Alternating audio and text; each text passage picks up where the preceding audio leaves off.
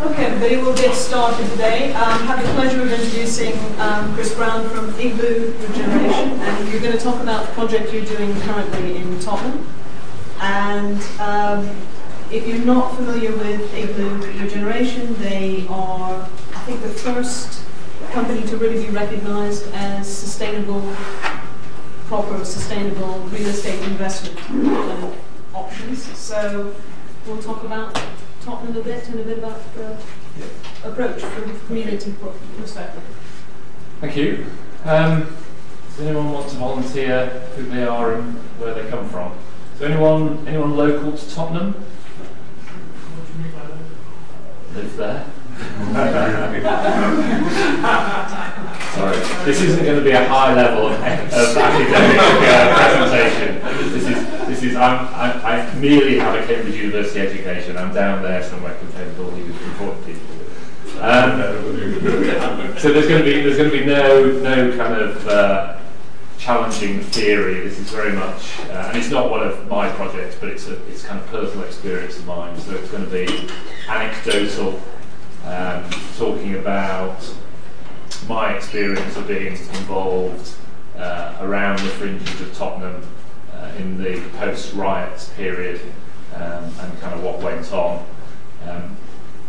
I guess he's not coming, but it would be really interesting to have Tony Travers here because there were a whole series of processes going on in Tottenham at the time, and Tony was an insider in one of the main processes with the Urban Task Force.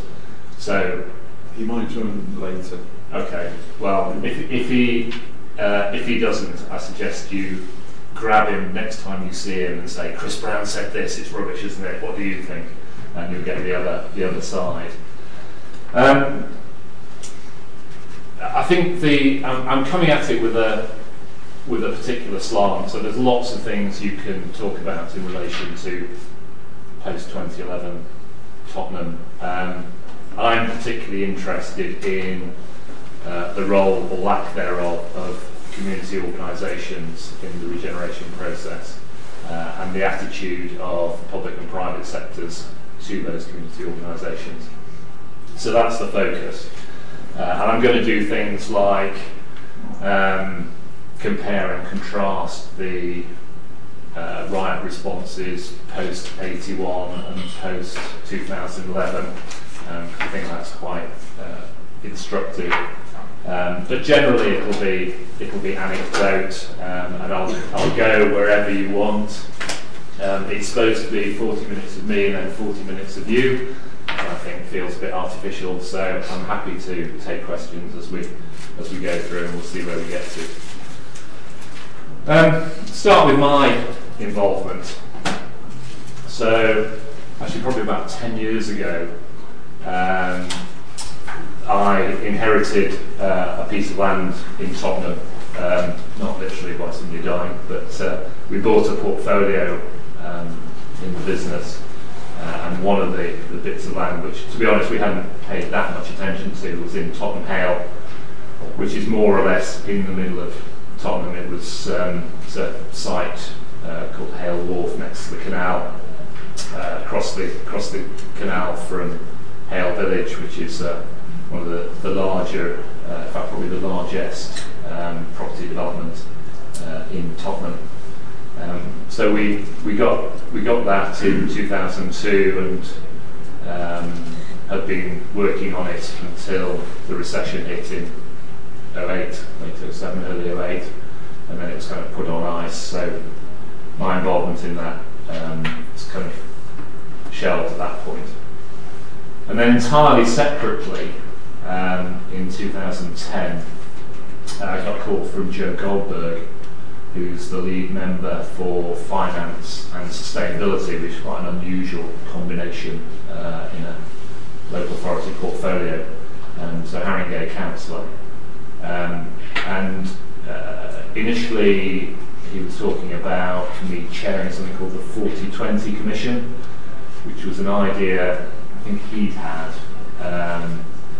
to get a group of people together to work out how to reduce the amount of CO2 that Haringey was producing by 40% by 2020. Pretty challenging target. I couldn't chair it, but I agreed to chair a subgroup within the Commission, which was tasked with linking the Commission activities, the how to reduce carbon stuff, with the regeneration of Tottenham. And then events kind of intervened. So on August the 4th, 2011, the police shot Mark Duggan at the entrance of our site at Hale Wharf. And that set off a sequence of events which we'll come back to, but which I'm sure you're all familiar with. I don't tend to talk much about the riots. I'll touch on it briefly, but I'm more interested in the post-riots response today. But if we want to talk riots, we can do that as well. The 40-20 Commission was kind of put on ice for a few months as everyone's attention turned to what do we do about the riots and about after the riots. But a few months later, we got going again, and we had to slightly kind of redesign the process. So when Joe had originally asked me to chair this subgroup, there was really no other regeneration-focused activity on Tottenham going on by anyone anywhere.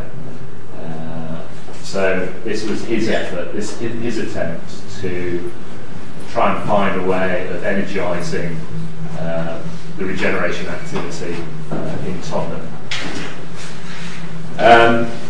And we had a conversation about what to do, because by this stage a regeneration task force had been set up by, at the behest of the mayor, and I'll come back to that again.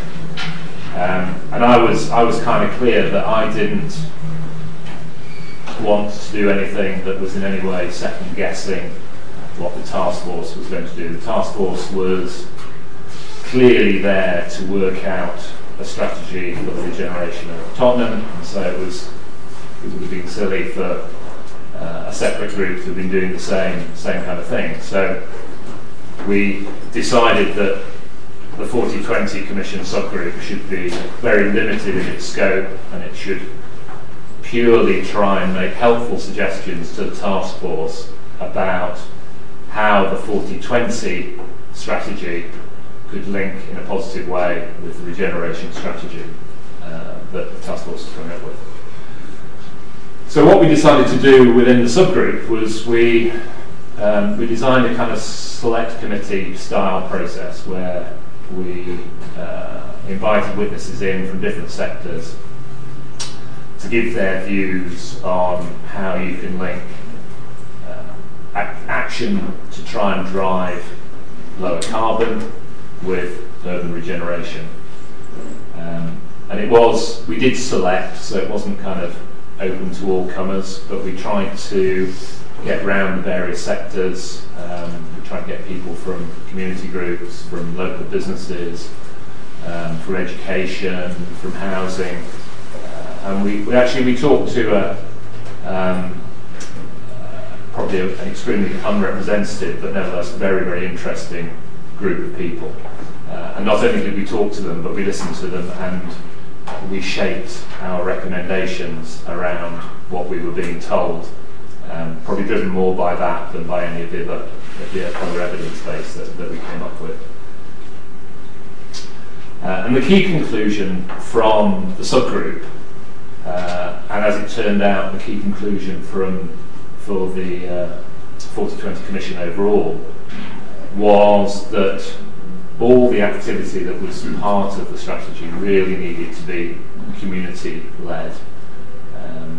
We were talking about very large behaviour change issues, borough-wide, probably in reality country-wide behaviour change, in order to make a significant dent in that 40% carbon reduction by 2020. And it seemed to all of us on the Commission that the only way we were going to get there was if the community community groups of all different kinds were motivated and were leading this charge. Anyone here from the council, Haringey Council? I'll be rude, you won't mind, will you? Well, I should qualify that. I'm employed by the council, but I work for Sobridge. Okay. So I kind of That's probably good. different interests. I think it's fair to say, I will keep caveating as we go through that this is purely my perspective, and if you ask anybody else, they will have a completely different perspective. But I think the people we talked to felt that the council was more part of the problem and less part of the solution. And so it was quite a difficult message to the council to say to them, you guys kind of need to back off a bit and create space for community groups to take leadership, and it'll be messy and it might take a bit longer, but our feeling was that in the end you get further by that approach. So the energisation of the community was about enabling individual community groups, all of whom have kind of different constituencies and different objectives and different interests, enabling them to pursue their interests in a way which would build capacity to allow the 40-20 objectives to be pursued as well. So that was things like relatively small amounts of money, paid workers, using public sector buildings, making them available out of hours. We had an interesting battle over how much, and there was kind of debates around round numbers like 1 million a year and 10 million a year and so on. But we got the principles accepted. But probably we didn't, I think it's probably fair to say we didn't change the culture in the council to make them community-led. Chris, can you say what you mean by the community? Well, I'm trying to use plurals, and if I've gone singular, I apologise. But there are, I don't think anyone knows how many community groups there are in Tottenham. A very large number. We were talking both to individual community groups, particularly ones that had a particular sustainability dimension. But we were also talking to people like London citizens who, although their organising in Tottenham is relatively recent compared with other parts of London, had a number of schools and churches, in fact different faith groups as members. So I'm talking about any place where citizens, local citizens, come together in some kind of organised way, and there's a huge number. There were business groups on the high road. There's quite a range of these community groups, some of whom are represented here today. And the conclusions, the principal conclusion was get out of the way, let the community lead. The secondary conclusions were in terms of what could be led on. A community group might start, for example, with local food growing, or reclaiming streets from traffic, things which were perhaps not core to the urgency of the carbon reduction, but which were very much aligned to it. And the core kind of carbon related ones were green jobs. There's actually a number of firms in the Lee Valley today, Lee Valley having quite a manufacturing heritage. There are a number of, for example, green manufacturers in the area. So there were a series of recommendations around building up those firms and recruiting locally. There was a big emphasis on retrofit of housing in two ways. Retrofitting the existing public housing stock, which in Haringey is primarily in Tottenham, and that was a big ticket item. That was kind of £250 million worth. but also retrofitting the private sector stock in the wealthy western side of the borough through mechanisms like Green Deal, and linking that activity to local firms, local building firms particularly, and to the local community via procurement of those local firms being dependent on local recruitment, and through the local FE college training people that those local firms could take on. So there was a kind of network by which we felt we could create a reasonable number, probably 1,000 in a fairly short period of time, jobs, the vast majority of which would go to local people. So that was my involvement, and that's that's kind of what's both coloured my perspective and given me some, at least put me in the position of an observer of what else was going on in Tottenham. I know most of you know Tottenham, but for those that don't, it's probably worth a bit of background. North-East London, half of the borough of Haringey, which is a very kind of divided east-west borough, wealthy people in the west, poorer people in Tottenham in the east. There's about 120,000 people in Tottenham, depending where you draw the boundaries. About 80% of those people live in wards which are in the 20% most deprived in the UK. And some of them really hitting extremes of deprivation within both the UK and within London. House prices for London relatively low, and that's having all kinds of secondary effects now with the benefit changes. Tottenham's one of those places where we took evidence on this, where you find people sharing baths, not to have baths, but as beds. So you'd have two people sleeping in a bath, one on a day shift, one on a night shift. It's a bit like the Newham kind of living in sheds. Some really horrendous housing conditions, and you can kind of get a feel for that if you just walk around the streets of Tottenham. But on the positive side, it's an incredibly diverse community. It's arguably the most diverse community anywhere in the world. Estimates of 300 mother tongues in that population. Probably not really any one dominant community. Lots of different minority communities, all connecting or not in different ways. So some huge challenges. And in kind of property terms, I'm going to try and stay away from property speak, but actually it's not very far away from the powerhouse that is central London. So South Tottenham is on the, I always get this wrong, Victoria line.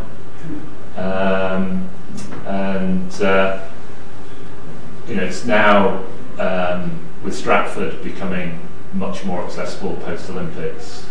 Tottenham hasn't got a great regularity of service, but it's very close by train, by overground to Stratford. So it's one of those places which the property developers might regard as having potential, and I'll come back to that as well. So let's talk briefly about riots. You probably all know what happened once the police had shot Mark Duggan. Probably it would have been fine if they'd managed to communicate adequately with his family and with the community, but I guess they were in damage limitation or cover up or whatever mode, and they failed to get that communication right. So that brought people onto the streets, initially peacefully. It was also summer, so that made being on the streets not too difficult. And of course, in 2011, we're still suffering from the recession and from an increase in unemployment and inability of particularly young men to be able to get jobs. So we had all the kind of classic ingredients that were also present in 81 for riots. And I don't, as I say, I don't really want to talk about that, but one of the things that I did find interesting, which might be worth just mentioning here, I don't know if anyone's read some of the behavioural research in relation to rioting.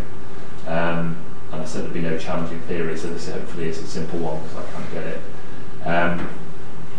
But conceptually, if you regard everybody as having some degree of propensity to riot, depending on how pissed off they are and how encouraged by others they are, then the speed and the distance with which riots spread depends on the distribution of that propensity.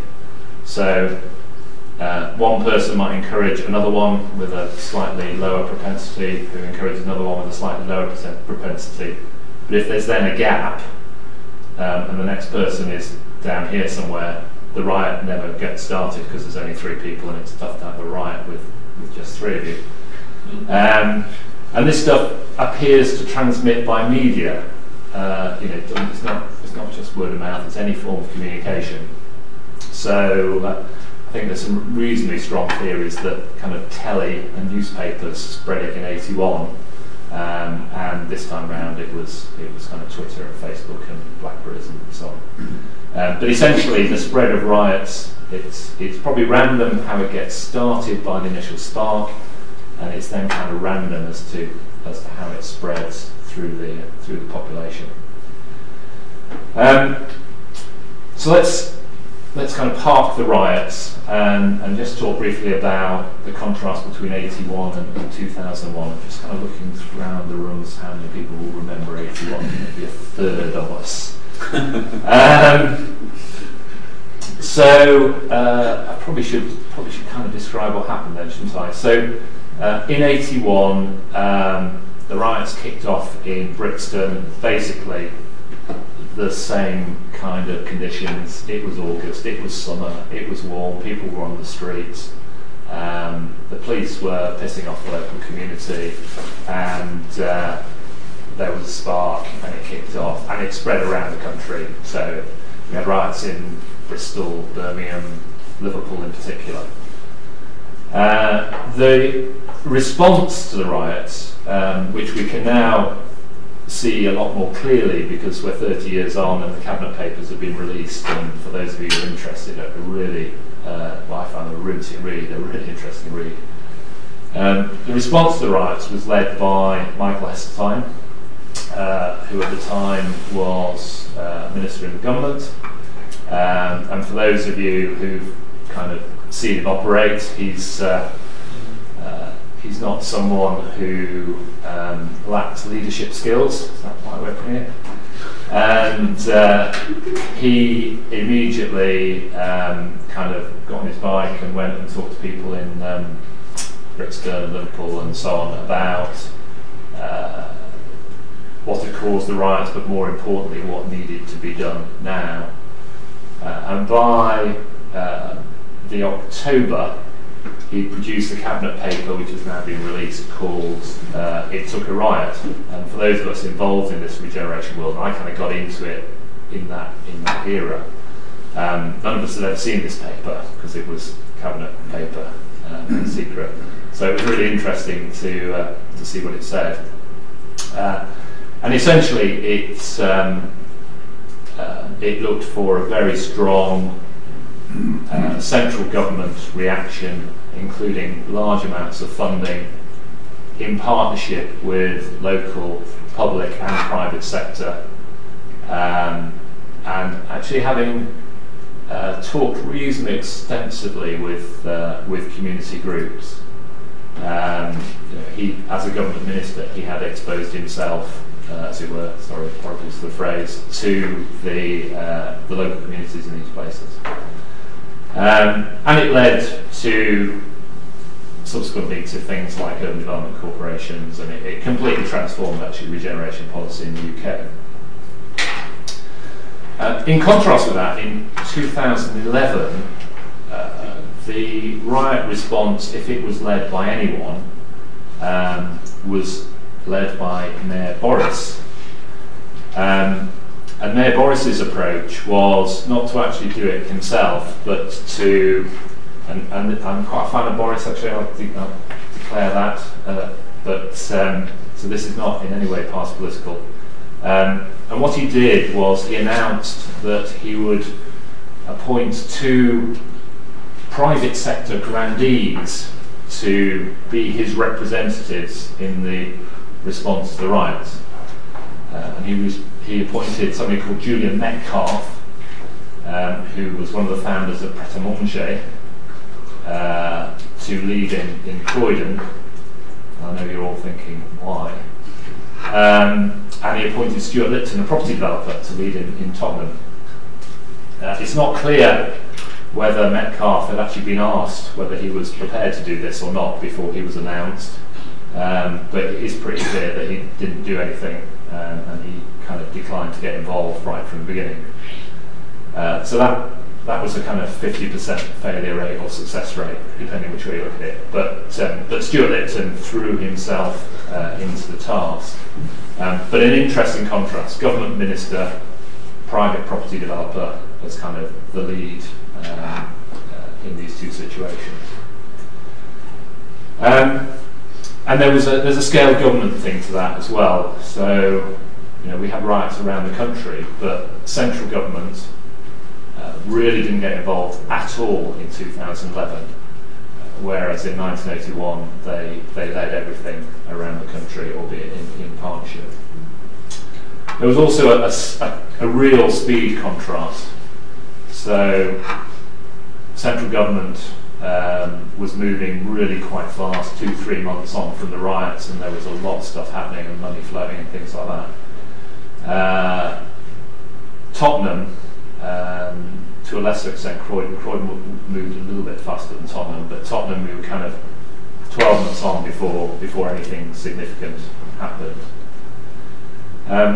Contrast in the money as well, big money from central government in 1981, little bits of money mainly diverted from something called the LSE London fund, and that was because the mayor has little bits of money. If national government had chosen to respond, the potential resources, even in an age of austerity, because it was an age of austerity in 81 too, so they would have been much larger if it had been central government there.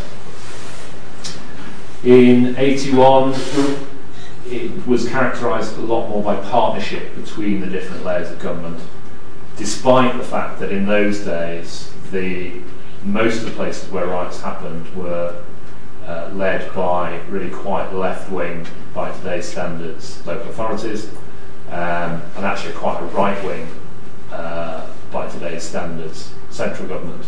The partnership was much stronger between the sides of politics and between the layers of government than it was this time round, where if anything there was a turf war rather than a partnership, and the turf war continues today. I'll perhaps come back to that, but the mayor wanted to be in charge, the London mayor, and the local authority wants to be in charge, and they still haven't quite kind of resolved that one. And this time round, the analysis in 81, most of the analysis was done by civil servants as what's happened, why did it happen, what can we do about it. This time round, most of the analysis seems to have been done by kind of independent think tanks, even theatre directors. There's been some great plays on the riots, completely different type of response.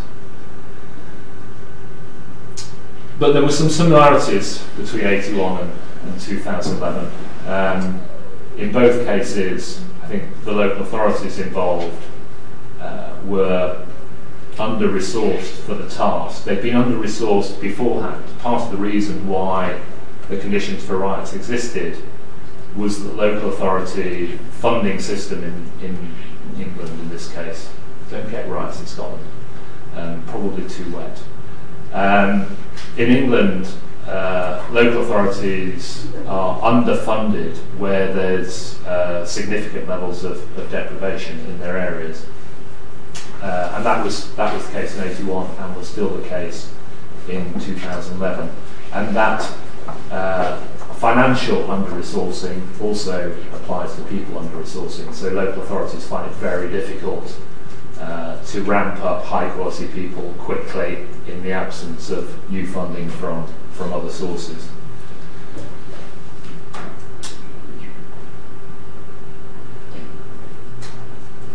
Yeah, I think then most of the rest of it is kind of similarities. So we got the first round of urban development corporations in 81 out of the riots, and phrases like "don't waste a good crisis."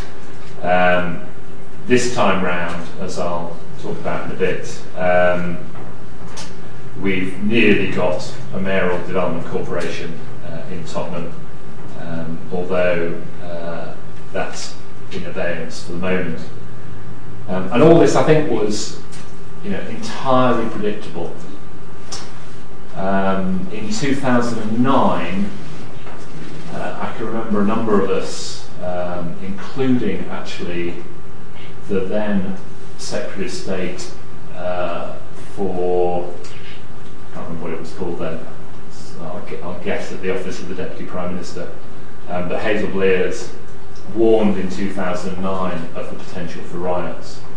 And that was off the back of an expectation of fast-growing unemployment, which, as it happened, didn't grow as fast as people were predicting, but at the time people were predicting 3.5 million, 4 million in the UK. We got to around 2.5. But it was also on the back of regeneration funding being completely cut. So whoever had won the election in 2010 was going to cut all regeneration funding. Brown had announced that, and it was clear that the Tories were going to do the same. So a number of people, including a number of high-profile people, said this is what's likely to happen. But people who then came into power either weren't listening or didn't believe.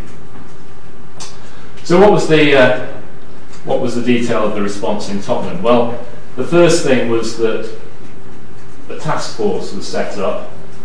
Stuart Lipton was the joint chair of the task force with Alan Strickland, who was the local authority member for Regeneration. And it was given it's a really bad time for Tony to walk in through the door, but anyway. It was given an executive of kind of part-time and interim people from the local authority. A number of them actually relatively junior. ARAP were appointed to do some master plans. I would characterise the approach, and we will grill Tony later because he will have a different insider perspective, but the approach felt very physical, and the main kind of published output was something called the Plan for Tottenham, which was very much like a kind of land use area action plan, setting out areas of change, areas for investment, targets in it like 10,000 new homes, almost all physical targets, very little in it about unemployment, training, the kind of social side of regeneration. And the private sector, there was I think particularly from the London Mayor, there was a real kind of clean-up attitude. What we want to do is we want to turn this place back to how it was before, get rid of the eyesores that remind us that there were riots, get the private sector to use the insurance money to rebuild the Aldi or whatever it was. And actually, I suppose, aligned with that, there's a really great guy called Dan Thompson, who ironically is a very far left anarchist.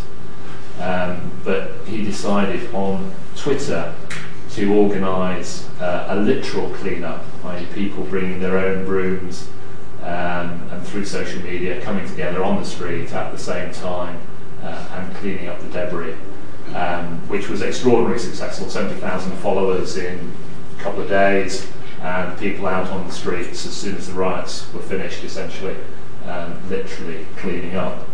And he became a darling in number 10, and the right, interestingly, adopted him as their own, which he found quite amusing. So we got this kind of physical-led response.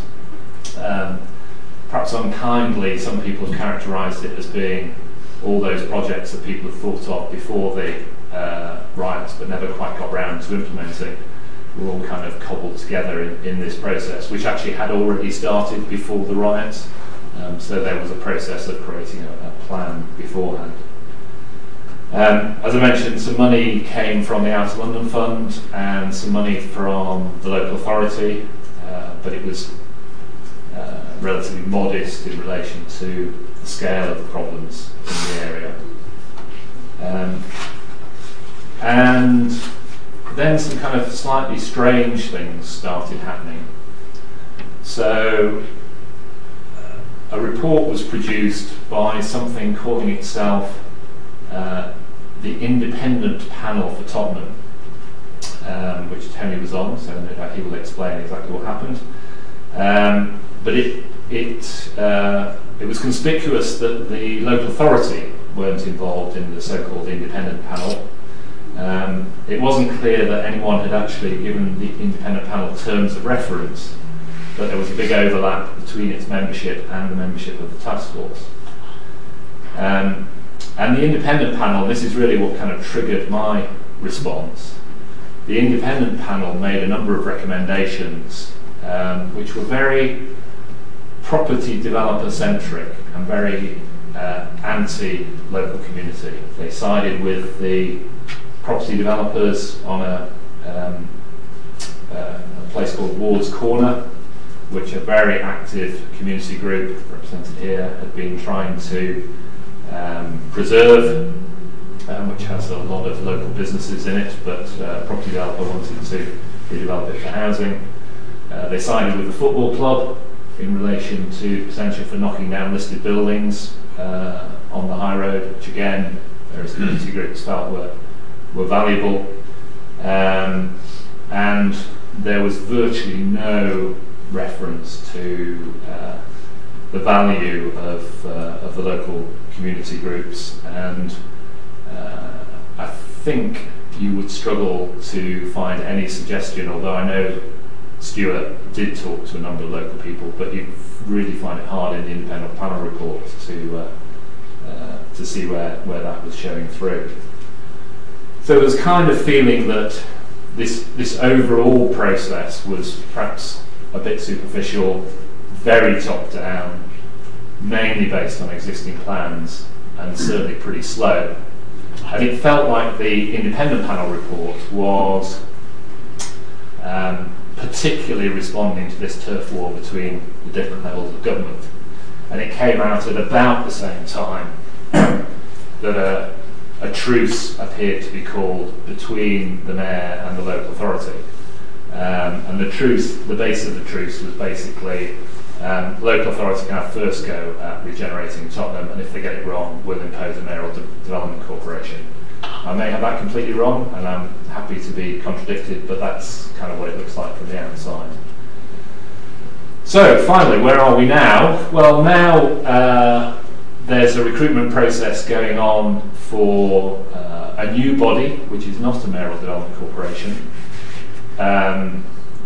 But the independent panel set out their recommendations for its chair and its chief exec, and actually for some of its membership.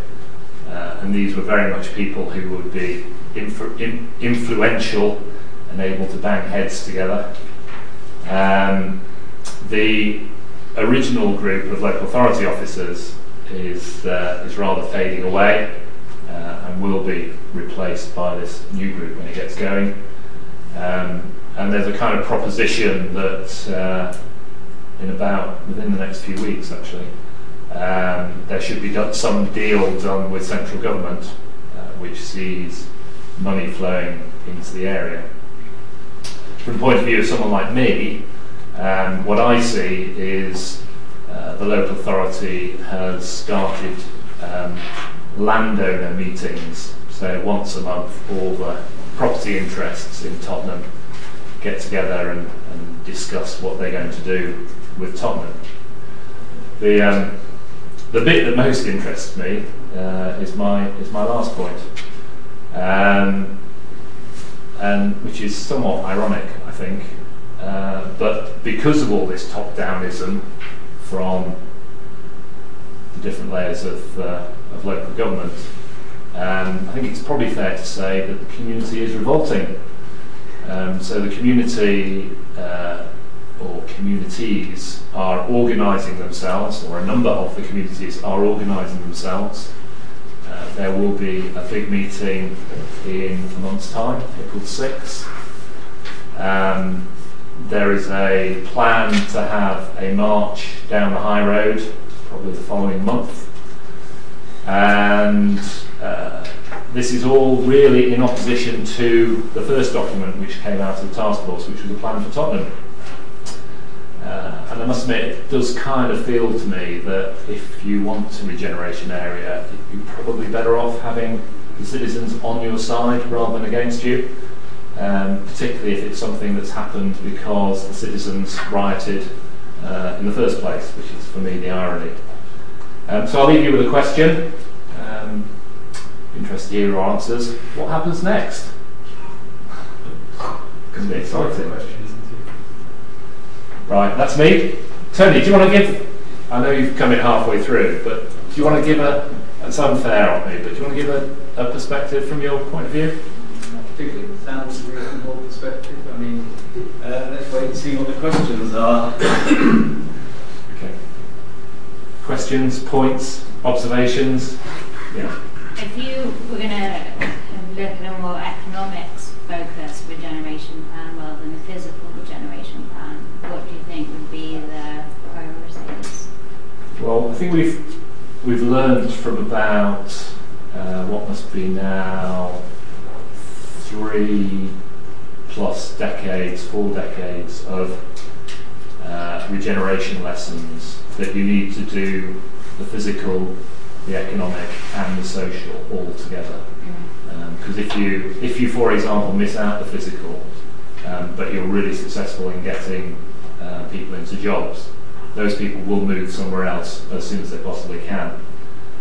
So you've got to turn the place around physically. It's got to be a nice place to live at the same time, and you've got to deal with the social issues. You've got to deal with education in the schools, right from the kind of sure start end of things all the way through. So it's not an either or. It always has to be multidimensional, and it's always complex. And there are some kind of basic lessons that we've learned from regeneration over the last 3 or 4 decades, but they don't seem to be remembered in organisations like GLA, even like Haringey, I think. The practice of that holistic regeneration seems to have died out, and the knowledge seems to have gone as well. Yeah. Maybe you talk about it in terms of independent panel review, but wasn't there another report called "It Took Another Riot"? That was the independent panel. That was a Stuart. Yeah. Okay. Some of that I reckon, I mean, as I said earlier, I work for Haringey, but actually I cover a sub-regional patch, and although I'm basically agreeing some of the less about Haringey and some of the other local authorities I work for, so this is quite interesting. But just to go back to very slightly before the riots, Haringey were quite keen to develop an enterprise zone based around Tottenham, Northumberland Park, and also there was quite a lot of talk at that time for a mayoral development corporation. And for those of us kind of, within the community of professionals and officers and so forth, were quite intrigued by that. They almost felt like the council giving up its remit to shape local affairs.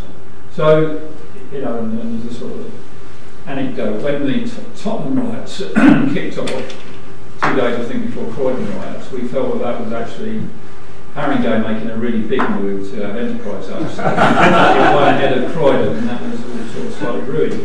And neither got it in the end. But I mean, there's a lot of what I recognise in what you said about Harringay being quite a top-down council in the way it's been run.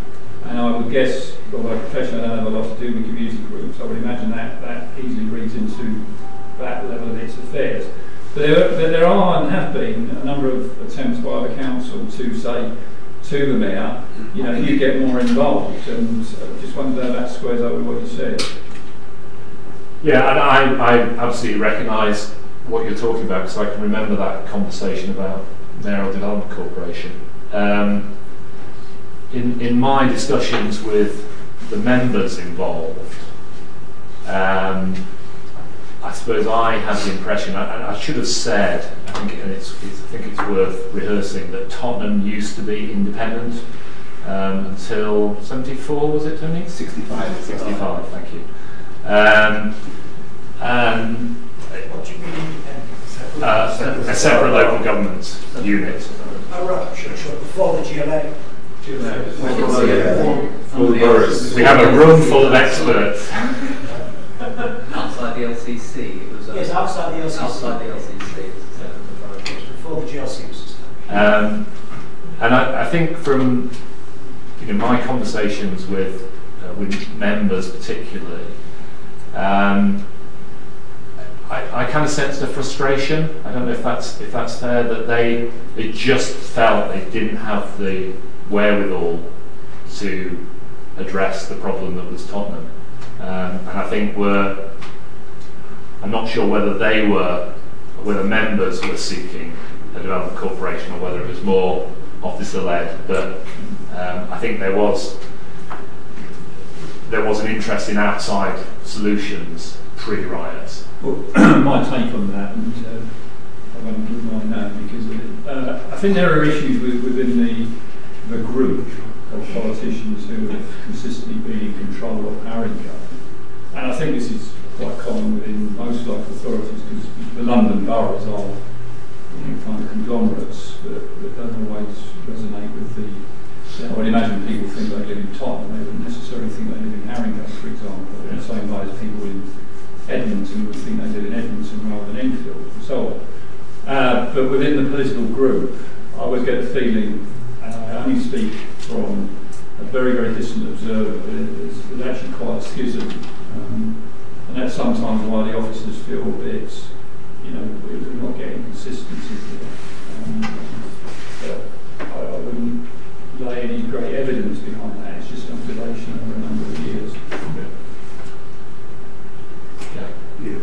From what you're saying, I think this might be slightly tangential to the overall thrust, but I feel I have to say something about the kind of the 80s and now, because it seems to me that the more accurate parallel for the riots is not 81 but 85. Yeah. Because that was all the farm.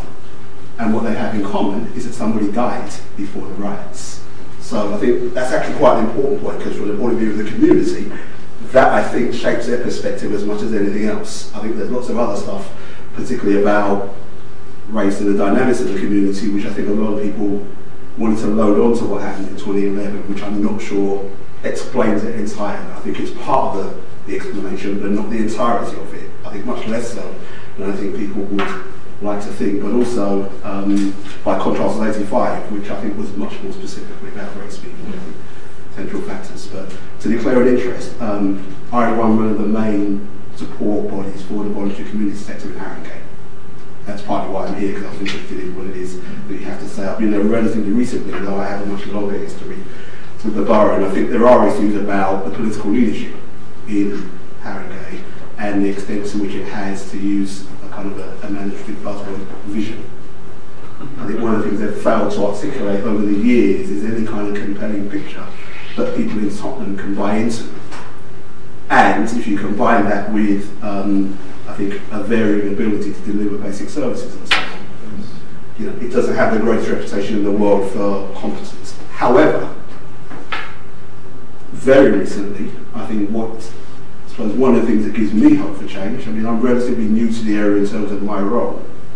There is also a new chief executive on board. There is a relatively new leader of the council on board. There are a number of other senior people, insofar as that matters. Because I think there is a danger with over-focusing on those who head hierarchies. rather than folks on the street. And I think there are a whole range of opinions about what goes on and what is possible. If there's one thing that I think has been missing from it that's happened, is any real ability to convey to local people by the council that actually we believe in you and we're invested in. One of the things I've been doing ad nauseam in the time that I've been there is conveying both to the senior officers and also to the senior politicians that that's something that they really need to get across, because it's not as if people don't care about Tottenham. They do. They care passionately. I have two daughters that live there, have lived there for the whole of their lives, so it's not a place that people want to escape from necessarily. I actually think what we have is almost a unique opportunity to try and do something that works for local people. Yeah. And I think there are relatively simple things that you could do in the short term which will just slightly strengthen the belief that folks on the street have about the prospects for the area. I take your point entirely. I work for the council. I can see why it's been absent. I think there's been a whole-scale escaping from Tottenham since 1965, which is one of the points that Lipton made. So the council are all based in Wood Green, the NHS are based in Wood Green. They're about to do some interesting stuff with the local police presence in Tottenham, so no surprise that people feel that the local state is trying to escape from the place, whereas they're still there, as it were. But I think there are things that can be done to arrest that. I think just a couple of observations. I think that the point you make about the difference in the riots, 81, 85 and now, I think for those that are interested in riots is absolutely spot on. I think this time round they were of a different character. Just one about the new chief exec in Haringey. I think it's fascinating that they've come from Barnet. Barnet to Haringey seems like sublime to ridiculous to me. Really, in political terms, it'd be really interesting to see how that turns I think you out. have to distinguish the politics from an executive career with that to some extent. But I take your point. It's you can imagine there's been no end of conversation about that locally. So. And the third one, I was just wanted to ask you, what do you think? What would be your top 3 things that should happen? Top 3 things. I think the point about I would draw this. I think you've got to engage the community, but I think I would distinguish between everyday people that have an interest in their local area because that's what you do, and the organised community, like the voluntary community sector. There's an overlap, but they're not the same things. You have to engage both, and I think that would be the fundamental message I would say. I think there are relatively simple things. I won't go into the detail because it will be impolite. But there are ways in which the council could spend relatively small amounts of money to make a very powerful point about the capacity of local people to do for themselves. And instead, I think what's happened is that people have gone for understandable, but I think, in my own opinion, misplaced projects, which might be interesting, but don't connect with the real need to kind of say to people, we care about you. Because I just think the council seemingly fails to do that. I don't think it's irredeemable, but that I think is a big challenge, which they could actually solve in a relatively straightforward way. Right. Useful. Other comments?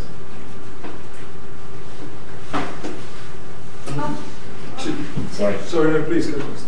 I was going to say, I mean, I don't know to what degree you could kind of police this. Police would be the right word, but to try and get local businesses to employ locally, because that's a really key thing, But it's hard, isn't it? Because you want to get the right skills for the positions that you're advertising for, but it's really important that you do get local people to be recruited, because that's a core thing. Yeah. Interestingly, that on the high road, which has a lot of retail businesses, actually quite a large proportion of which are local, and one of the recommendations of the independent panel report, the It Took Another Riot report, was that what Tottenham needed was more chains, but actually the local businesses, while they don't recruit locally, they tend to recruit from their families. So there's a lot of local people working in those businesses, but they tend to be family members. The thing that we particularly concentrated on in the bit that I was involved in was the council is quite unsophisticated in its procurement policies, and it could use its purchasing power a lot more effectively to generate local recruitment and local labour. And we were, I mean, the level of our success was we got the country's leading expert in procurement to come in and talk with the council's procurement people and explain to them how they could use their muscle to help generate local jobs. So there are some levers to pull, I think, on that one. Yeah, I was just going to, lots of interesting observations, particularly from gentlemen here. Because you can take your point about the local authority, whether it's right or wrong, they have had 50 years, I think it's about 50 years to do something, which is one way of looking at it. But a couple of things, Chris, I wanted to sort of ask about. One is, perhaps the most important, is I'm slightly struggling with the logic around, on the one hand, the fire sort of theory of riots. Yeah, so there's the sort of random element which is about propensity to riot, and the spatial media distribution of those people. And on the other hand, trying to understand why, for example, people rioted in Croydon and indeed Tottenham, but why they didn't riot in Brixton this time, for example. Given that a lot of those ingredients that you put your finger on, which may be subject to debate, around unemployment, hot summers, and a sense of injustice, however caused, didn't seem to precipitate a riot in Brixton. So why do you think that was? Well, the economic theories would be, and let's try and explain it in the way it was explained to me, but if you've got 1,000 people in a group, if you have an even distribution of the propensity to riot across that group, you'll get effectively a kind of domino effect which will run all the way across the group, and you'll have 1,000 people rioting. If you have a discontinuity in that propensity to riot, and let's assume it's down at this end, a domino will fall over and it won't knock the next one over. So you'll end up with just a small number. But the discontinuity is a slightly different propensity to riot than the next one. And so in the context of population of 1,000, you wouldn't notice it. It would be, it would be within the noise of the statistic. So that's why you get this kind of random outbreaks of rioting. You'll never probably be able to predict exactly where they will happen, even though the preconditions appear to be identical from one place to another. I mean, I was out in London on the first nights the riots spread beyond Tottenham, and then in Manchester the following night. And it was incredibly localised. So in my patch down in Bermondsey, the police came along our street trying to close all the businesses down at about 5 o'clock. And all but one of the businesses said, "Get lost, we're staying open." And absolutely nothing happened in the street. And about 600 metres away, there were flying squad cars knocking 6 bells at groups of kids on bikes that were, throwing bricks at things. And I think that's the kind of practical reflection of the randomness. And Manchester was very similar the following night. Yeah, I mean, interesting. I think I'm from Liverpool for my sins. I think Manchester rioted in the Mossad riots were in 81 as well. 81. So I was thinking Manchester. I'm just trying to understand why because as you see, like you, I'm not Oxbridge, but I'm struggling as well with this theory in the sense that I can't see how it can on the one hand be random, and on the other hand one can put one's fingers on these causes. That's what I'm struggling with. I would recommend complexity theory to you. So it's the analogy would be the weather forecasting one back from the 50s, where I understand the construct of the argument. The thing I'm struggling with is the idea I guess the challenge is, if one accepts the complexity theory, how you can, with any confidence, nail it to the root causes that you identified, particularly given that, as it was all highlighted, a number of the protagonists in the riot were not from the sorts of backgrounds that you identified. They were educated people, they were people with income, they were not from ethnic minorities. That was a minority though. Can we just try an academic response if it's to the same point? But it wasn't on riots. I'm not interested in the explanation of riots. I wanted to get us back onto a regeneration. Oh right, okay, we'll come back in a second.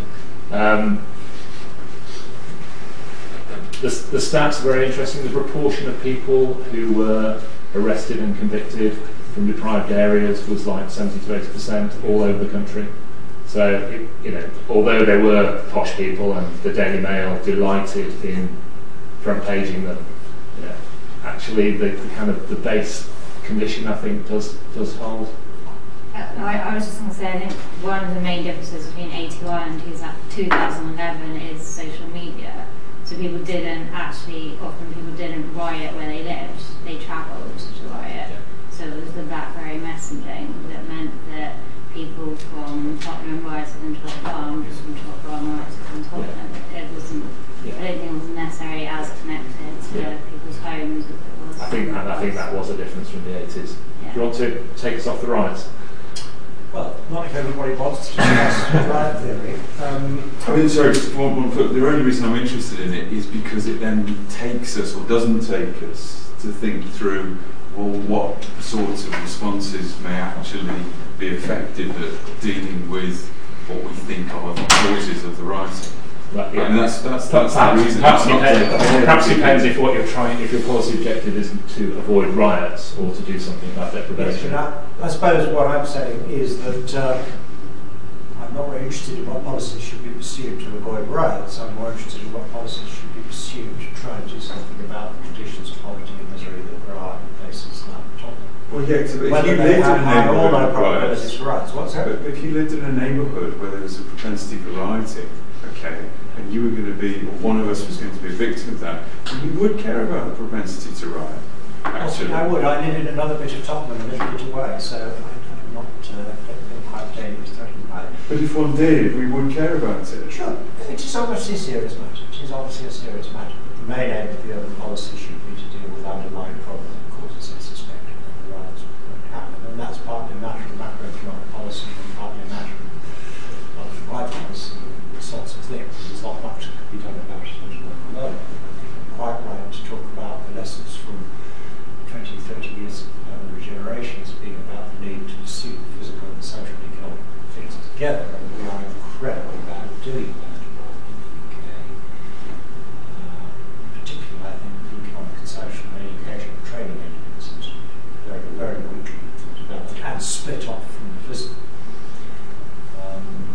I was really wanted to ask you if you had any comments on what is, I think, one feature of London regeneration in its last decades, which is the way in which a lot of things are done through formation of special teams, whether they are task forces as such like top-down appointments, or whether they are jobs advertised in salaried teams put together, one or two of which I have studied at various times, to do something for 5 years or 10 years.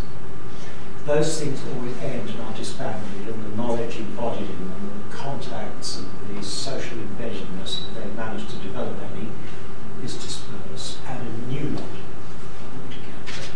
So the people like, I guess, you sound say you've been working in the area for a long time, experience just this succession of regimes. Managers, architects, engineers, professionals, community workers, youth workers, wherever they are. And that's bound to be an incredibly bad way to deal with it. So I wanted to really comment on that. Just add that I'm a resident, I've only been there for 10 years, but I'm a resident in that constituency, albeit on the edge of it. And I experienced the London Borough of Harrogate. I'm not much involved in the local affairs, I'm busy elsewhere, but as a resident, I experienced it as a place where the street cleaning is fantastic. The recycling services of garbage are very sophisticated. It seems to be punctual, professional, highly developed. There is a glossy magazine that comes through the letterbox, which is mainly about prize givings in schools and how heroically various people perform in their jobs and stuff. Never gives you the sense that important issues are confronting their locality, that decisions are being made anywhere there, that there are any tensions between Haringey and City Hall, or I guess not that you'd expect the council to tell you about that, but there's no clues to it anywhere. And I think I have just shrugged my shoulders as a resident and thought, well, this is pretty dysfunctional local authority. Odd priorities. That's just an observation. But I mean, this discontinuous way of staffing and structuring regeneration projects. Yeah.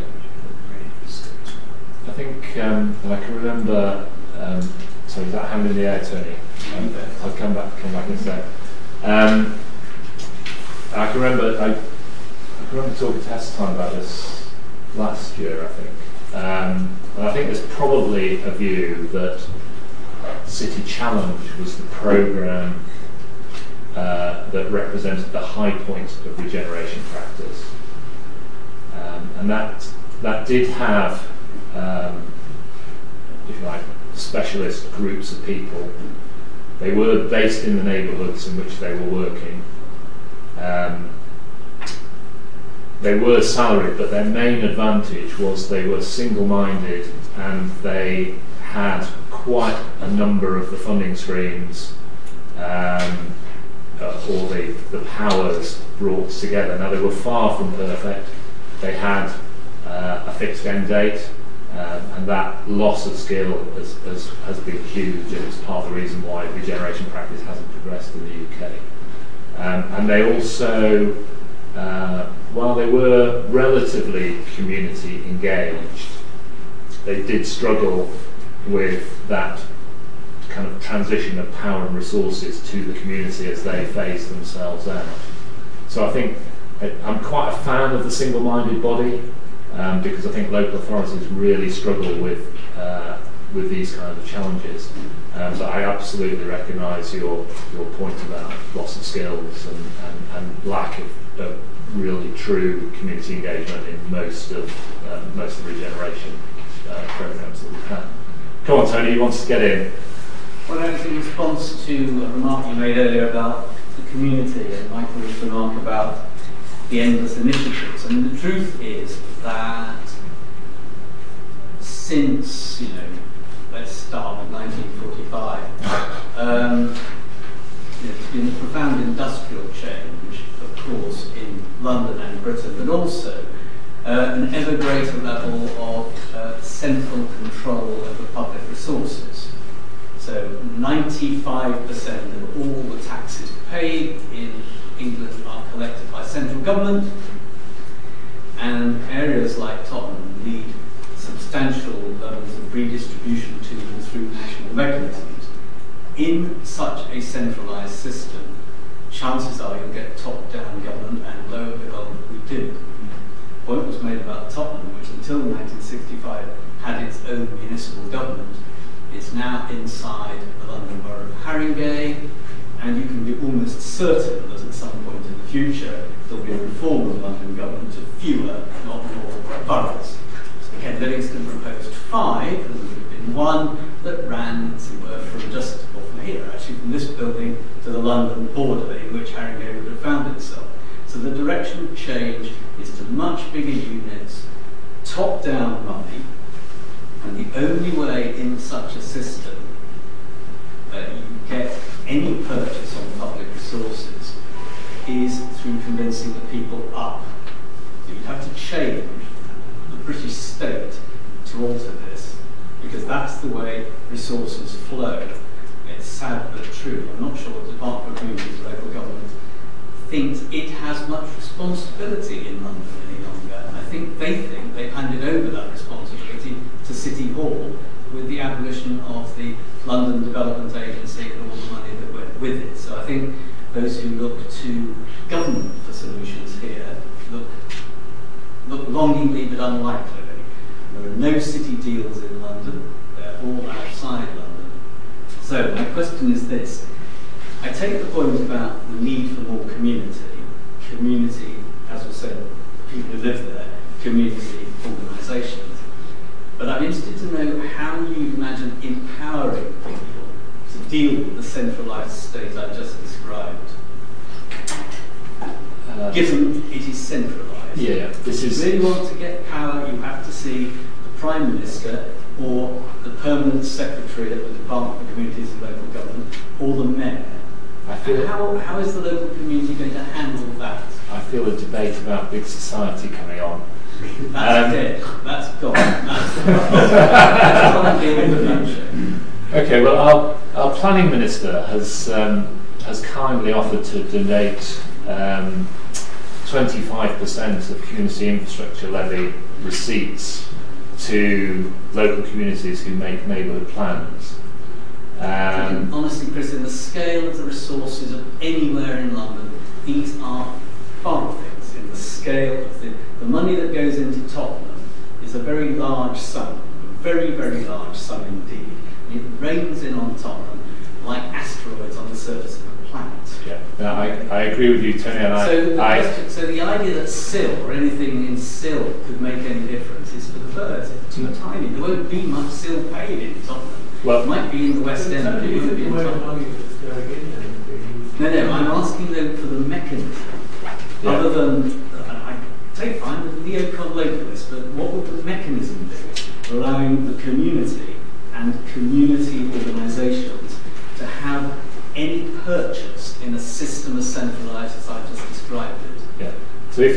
So SIL as an example, that if you have community organisation, which is, and I agree with you politically about big society with the current government, but I do wonder whether other parties will pick up the fundamentals of big society post the next election. But what I was trying to suggest was, if you've got automatic transfer of resources to organised groups at a very local level, and I'm kind of a fan of parishing, as I know Eric Pickles is. You can imagine the possibility of creating smaller units of government which do get resources transferred not at political whim, but in relation to, for example, deprivation indices or something like that. But that's how the money gets to Tottenham now. It's a huge sum of money. It's not that there isn't a lot of money in Tottenham in the state. It's just it's in the hands of the state. And that's Michael's. That's the link to Michael's point really about these groups of single focus people and community budgeting, and if you can bring that money together with local governance, local in the sense of neighbourhood, can you not create change? Well, not so far in London since 1945. But I don't think it's been tried, has it, Tony? Well, but I'm trying to think about what the mechanism looked like, though. I think Tottenham is a big area, 115,000 people live in Tottenham. It's a large authority before 1965. So. But there's a debate there, isn't there, as to whether is Tottenham the right geographic scale? Because I personally doubt that it is. Right. So, but then you're left with the question of what would the right scale be, and I'm still intrigued by what the mechanism might be, given that it's got to pass muster with Margaret Hodge, because it's going to be spending millions and millions and millions of pounds of public money. So it's got to be representative in a way that makes sense to those at the top. Is this a... Yeah, I suppose keep going from that. I was just wondering whether you think any of the other boroughs... If you can address the questions to Tony rather than me, it will take the pressure off massively. It is for you. Well, we'll see whether you... Anyway. Whether any of the other boroughs that were in receipt of the Mayor's Regeneration Fund, because obviously there were a lot of other rights, smaller, but that happened in Hackney and Croydon, boroughs and places. Do you feel like there are any others that have done any better, or fared any better in terms of their relationship with their community? Yeah, no, I mean, Tony will know better than I on this, but essentially the pot, which was being split in a particular way to kind of projects like we were doing a towpath in Brentford, for example, with this pot of money before the riots. The pot was simply split differently, with Tottenham and Croydon getting the biggest amounts and some of the other riot hotspots getting smaller amounts. Croydon moved a bit quicker than Tottenham, but essentially it focused its money in quite a similar way on kind of public realm, landscape kind of projects. There was some money there. They had some existing plans which were unfunded. They put the two together and kind of tried to get on. The amounts of money, as Tony rightly says, the amounts of money involved are so small compared with the amounts needed to make a dent in the underlying problem that it disappears and you don't really notice it. Can anyone help me out with a response that would satisfy Mr. Travers? And if not, we'll have to agree that he's right.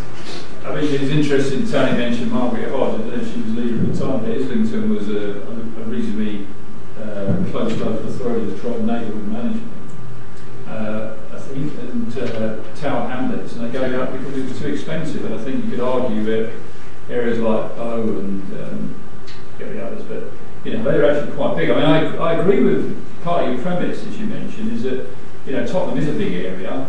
And people think of places like Bruce Grove and Cumberland Park, their real locality.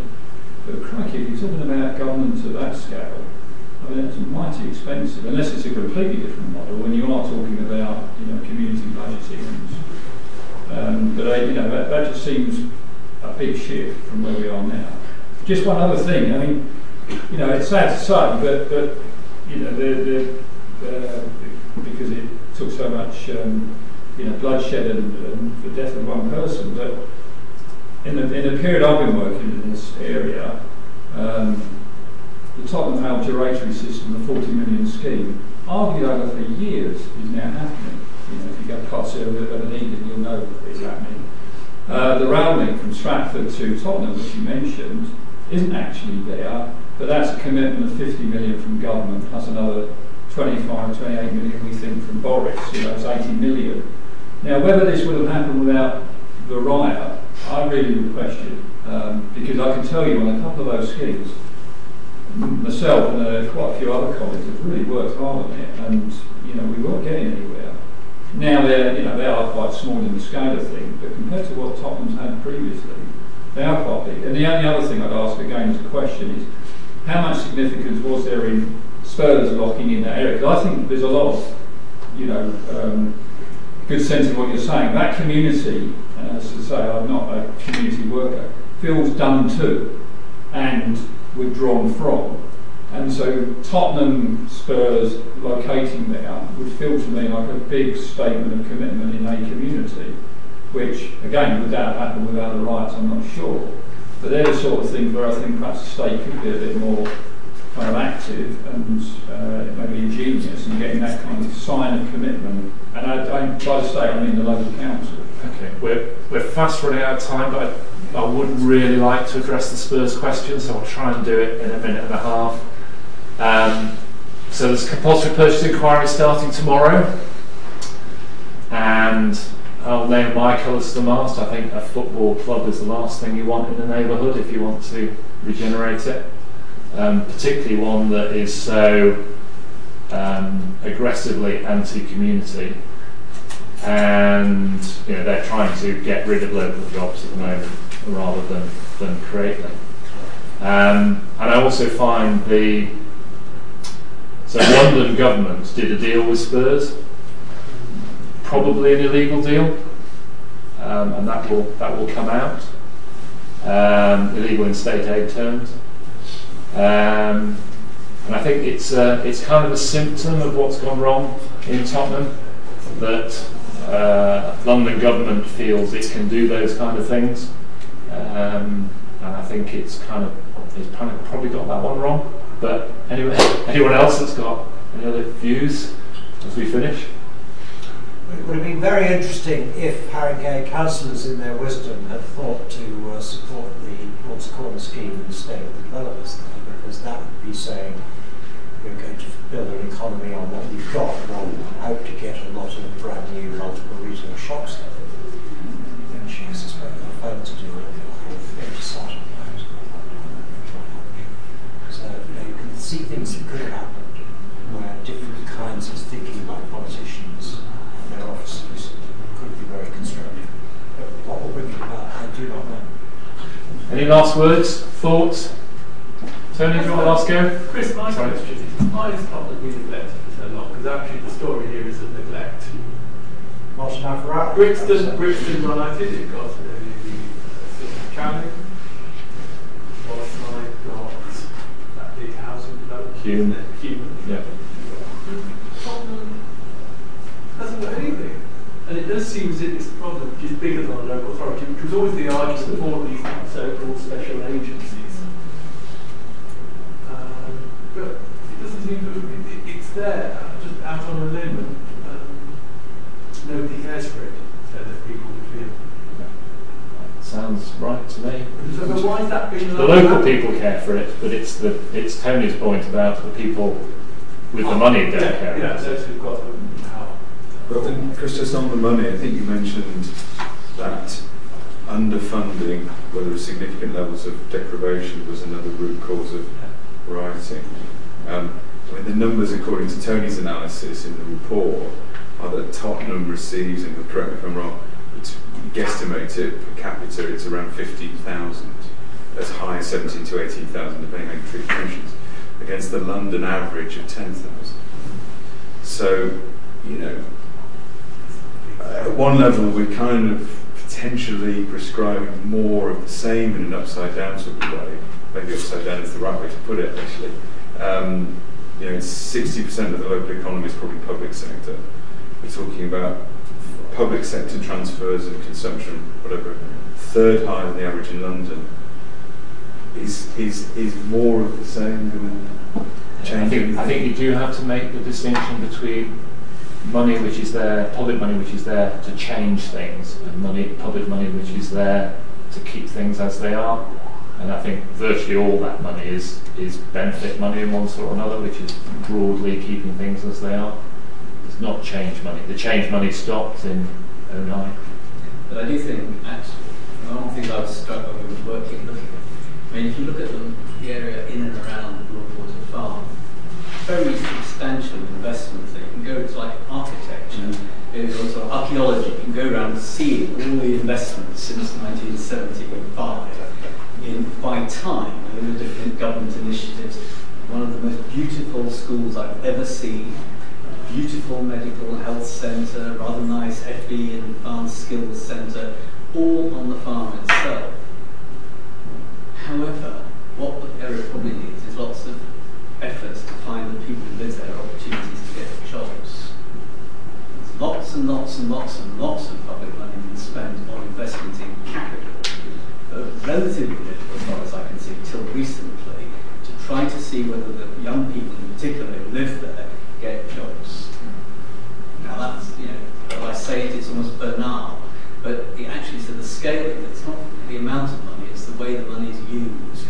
In this sense, we can agree. The question of how, so I wasn't being as aggressive as the question sounded, the question of how people can get a share of the money to use how they want is one that seems to me fuddles all governments at all times, but there's no shortage of money, honestly. I mean, it's just the way it's used that's the problem. That seems a wonderful note on which to finish. Thank you very much. Wonderful.